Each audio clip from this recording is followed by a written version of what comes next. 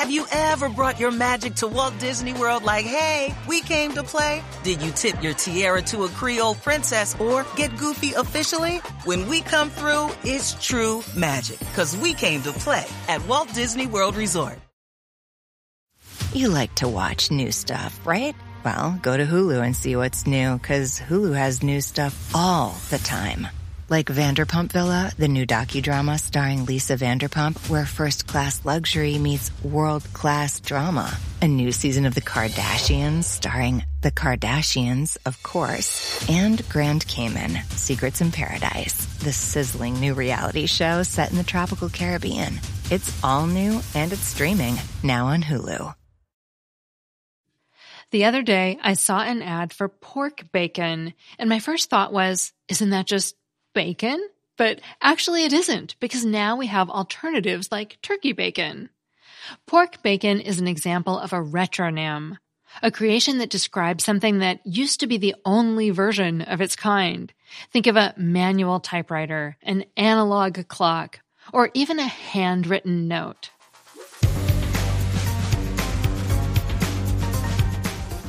Grammar Girl here. I'm Mignon Fogarty, your friendly guide to the English language. Stick around, because after we talk about retronyms, we'll talk about tight writing. Retronym is a relatively new word. No dictionary included it until the year 2000, according to an article in the Wisconsin State Journal, which also pins 1980 as the year the term was coined by Frank Mankiewicz, quote, a broadcaster and journalist who was at one time Senator Robert Kennedy's press secretary, unquote. It combines retro, Latin for before, and nym, Greek for name. So a retronym is literally a before name. We covered retronyms in general way back in episode 372, but today we're going to look more closely at the specific retronym, acoustic guitar, which is used to distinguish plain old guitars from electric guitars, because the word acoustic seems like it might be breaking the bonds that tie it to the word guitar and is being used to mean all kinds of non-electric things. I discovered this development when I posted about pork bacon on Mastodon, and my followers quickly replied with comments about the word acoustic taking on a new role as a retronym designator, expanding far beyond its musical roots. For example, Stephen Bell told me he's heard people referring to regular old bikes as acoustic bikes, as compared to e-bikes. A user going by Lizard joked that maybe we should call landlines acoustic phones. Sprockagarian suggested that we could call snail mail acoustic mail, and paper invitations acoustic vites instead of e-vites. And this possible, or at least joking, expansion of the meaning of acoustic doesn't seem to be completely new either. Joseph Zitt told me he and his friends had a running gag in college in the late 70s about writing on acoustic typewriters. And as an aside, I just learned about typewriter orchestras, in which people get together and play typewriters as musical instruments. So in that case, they are more literally acoustic typewriters. I'll put a link to a video in the show notes. Finally, getting back to retronyms in general, they aren't specific to English. Other languages have them too. Linguist Andrew Abdalian, who studies language change in the Tunica language, spoken by the Tunica Biloxi tribe of Louisiana, told me a story about the development of retronyms using the adjective true. He said, for example, the word that once referred just to buffalo is now applied to all bovines. To specify buffalo specifically, you'd now talk about a true bovine. I love how language adapts to our needs. We may end up with pedal bikes instead of acoustic bikes, and acoustic vites may not replace e-vites. I didn't buy the pork bacon, but I'll still take this opportunity to sip on my regular coffee, pop some plain M&Ms, and brag about how I can drive a car with a manual transmission. You like to watch new stuff, right? Well, go to Hulu and see what's new, because Hulu has new stuff all the time. Like Vanderpump Villa, the new docudrama starring Lisa Vanderpump, where first-class luxury meets world-class drama. A new season of The Kardashians starring The Kardashians, of course. And Grand Cayman, Secrets in Paradise, the sizzling new reality show set in the tropical Caribbean. It's all new and it's streaming now on Hulu. Remember the frustration of trying to memorize vocabulary and grammar rules, only to find you couldn't actually use the language in real life? Well, there's a better way to learn. Rosetta Stone is the most trusted language learning program with millions of users learning 25 different languages, and you can get it on your desktop or as an app on your phone or tablet. Rosetta Stone immerses you in many ways with its intuitive process. It's really different. You pick up the language naturally, first with words, then with phrases, and then with sentences. Plus, with Rosetta Stone's True Accent feature, you'll get feedback on how well you're pronouncing words. It's like having a personal trainer for your accent. Don't put off learning that language. There is no better time than right now to get started. For a very limited time, Grammar Girl listeners can get Rosetta Stone's lifetime membership for 50% off. Visit rosettastone.com/grammar. That's 50% off unlimited access to 25 language courses for the rest of your life. Redeem your 50% off at rosettastone.com/grammar today. If a friend asks how you're doing, and you say, I'm okay. When the truth is, I don't want my problems to burden anyone. Or you say, hang it in there. Because if I ask for help, they'll just think I'm weak. Then this is your sign to call, text, or chat 988 for free, confidential support. Anytime. You don't have to hide how you feel.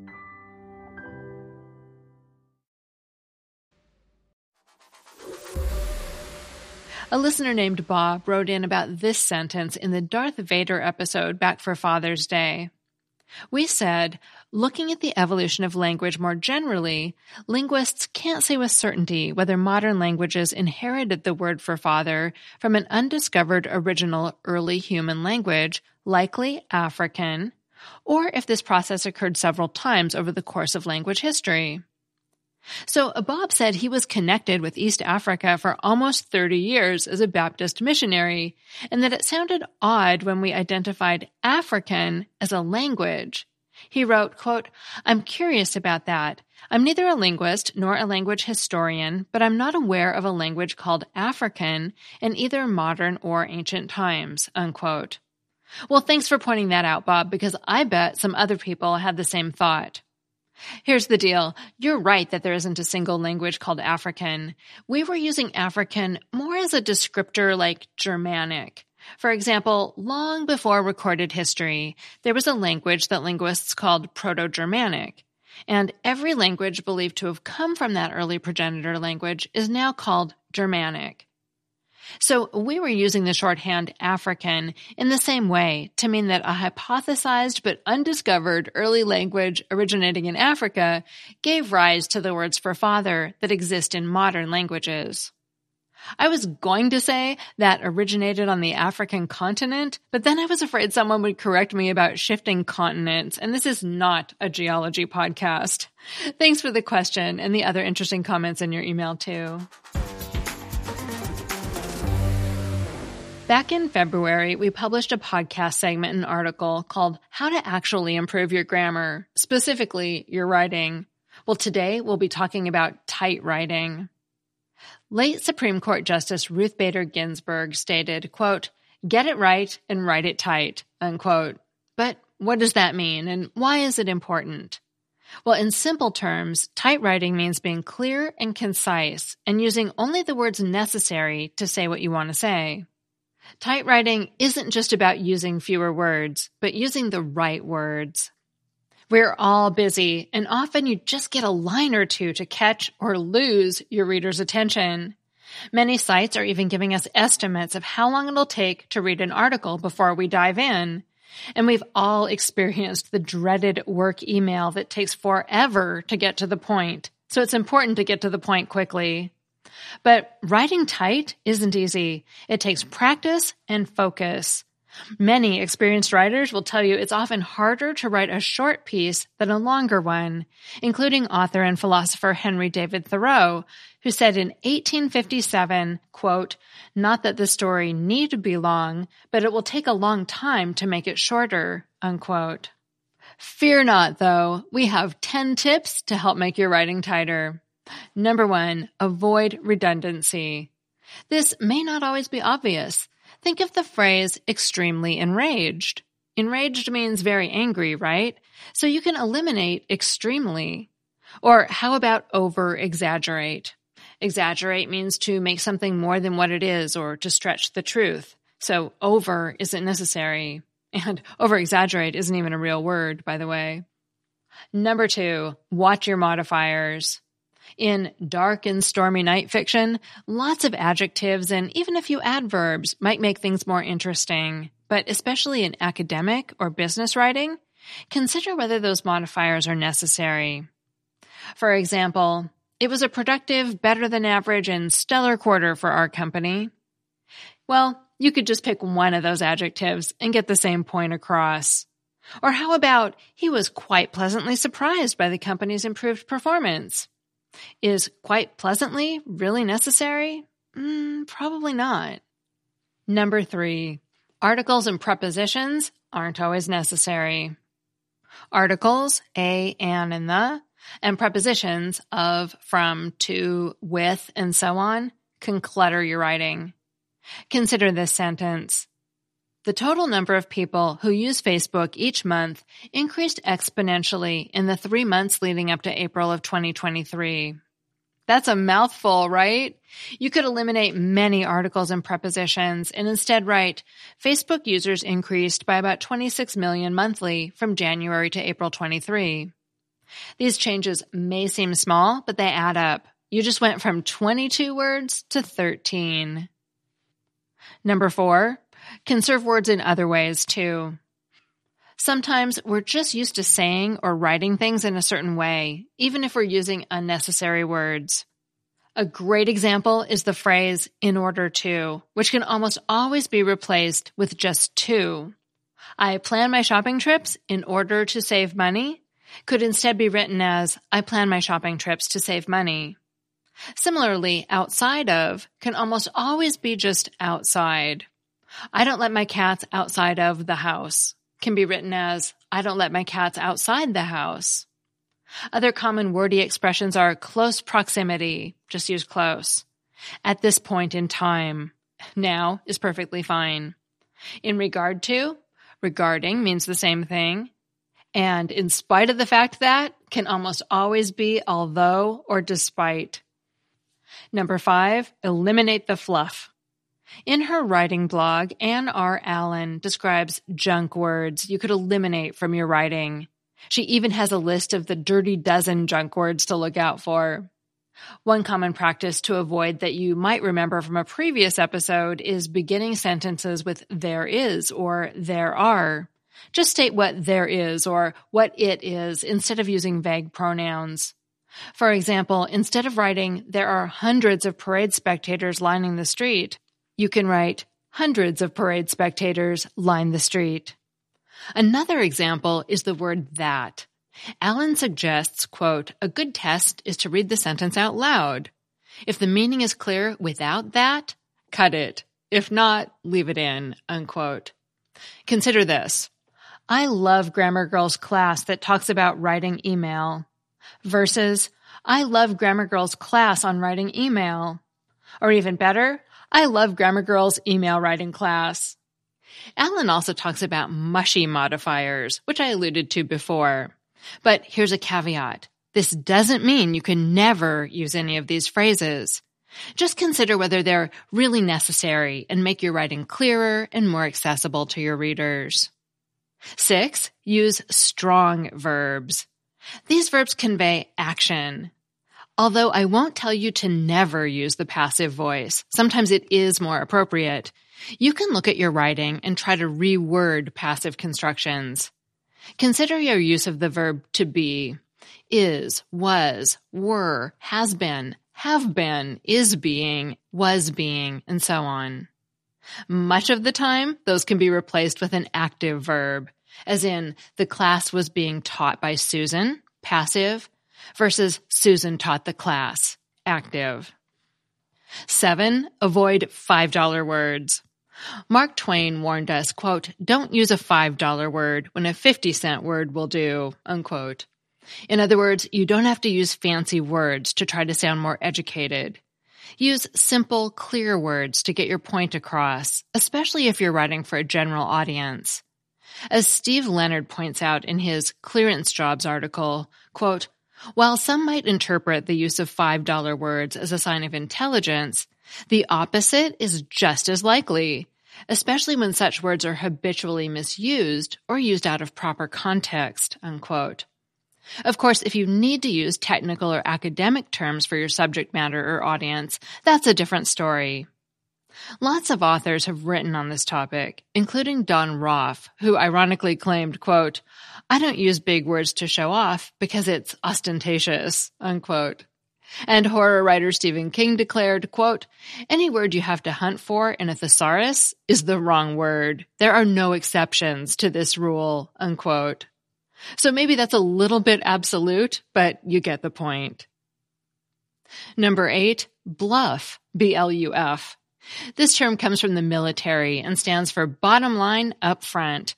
It applies to all kinds of writing, though. Simply put, bluff means to state your main point up front in your first sentence, or at least your first paragraph.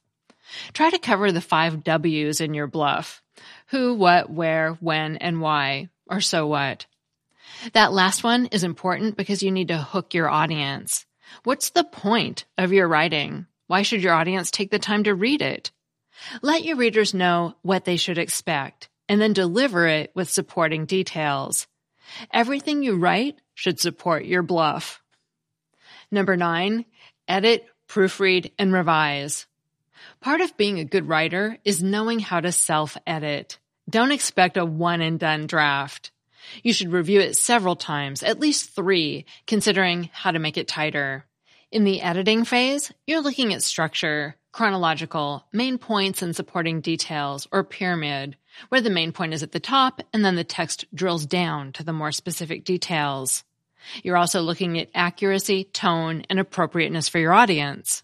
Then you should proofread for structural issues, including grammar, spelling, and punctuation. When you're done, make your final revisions. Number 10, keep practicing. The more you write, the better you'll get. As we discussed in our How to Improve Your Grammar episode, there are many online writing resources that can help. Finding a good writing buddy or mentor to give you feedback can also be valuable. Finally, keep track of things that give you difficulty. Research them, and then jot them down for next time. Now go forth and conquer that loose writing. And remember Polonius's declaration in Shakespeare's Hamlet, brevity is the soul of wit. That segment was written by Susan Herman, a retired U.S. government multidisciplined language analyst, analytic editor, and instructor. Finally, I have a Familect story. Hi, Grammar Girl. This is Erica Graham, high school teacher and lover of grammar. I have a Familect for you. When my 2 children, Mickey and Tegan, were younger, some nights we would fix dinner and I would gather together leftovers. And one night I had leftover pasta, fettuccine, I think it was, and Chinese food and some other sort of chicken or I couldn't remember exactly what it was, but we threw it all together and the kids said, "What are we eating?" And my younger daughter said, "Well, it's chop-a-fui." And anytime after that, whenever we would have leftovers that were mixed of different cultures, we would call it chop-a-fui. So not a word I've ever seen, but in our family, we always know that after a good week of leftovers, chop-a-fui is coming. Thanks again for all you do. I actually give my students extra credit when they listen to your podcast.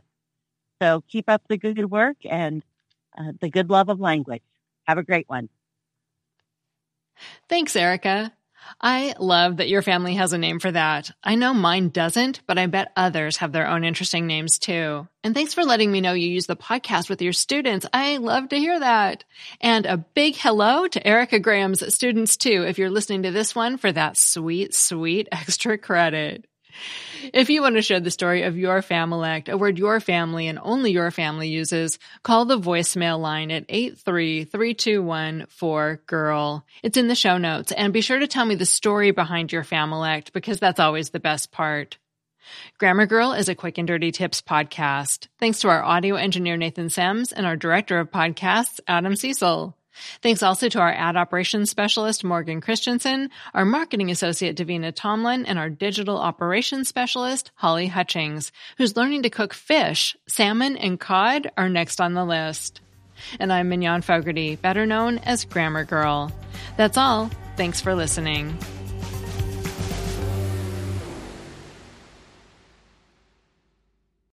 Who doesn't love a classic chocolate chip cookie? Famous Amos has been making them since the 70s, 1975 to be exact. With semi-sweet chocolate chips and a satisfying crunch, it's everything classic in one bite-sized cookie, and fans couldn't get enough. That's right. You'll find our original recipe, the one you know and love, in every bag of Famous Amos original chocolate chip cookies. Find Famous Amos anywhere you buy your favorite snacks. Walmart Plus members save on meeting up with friends.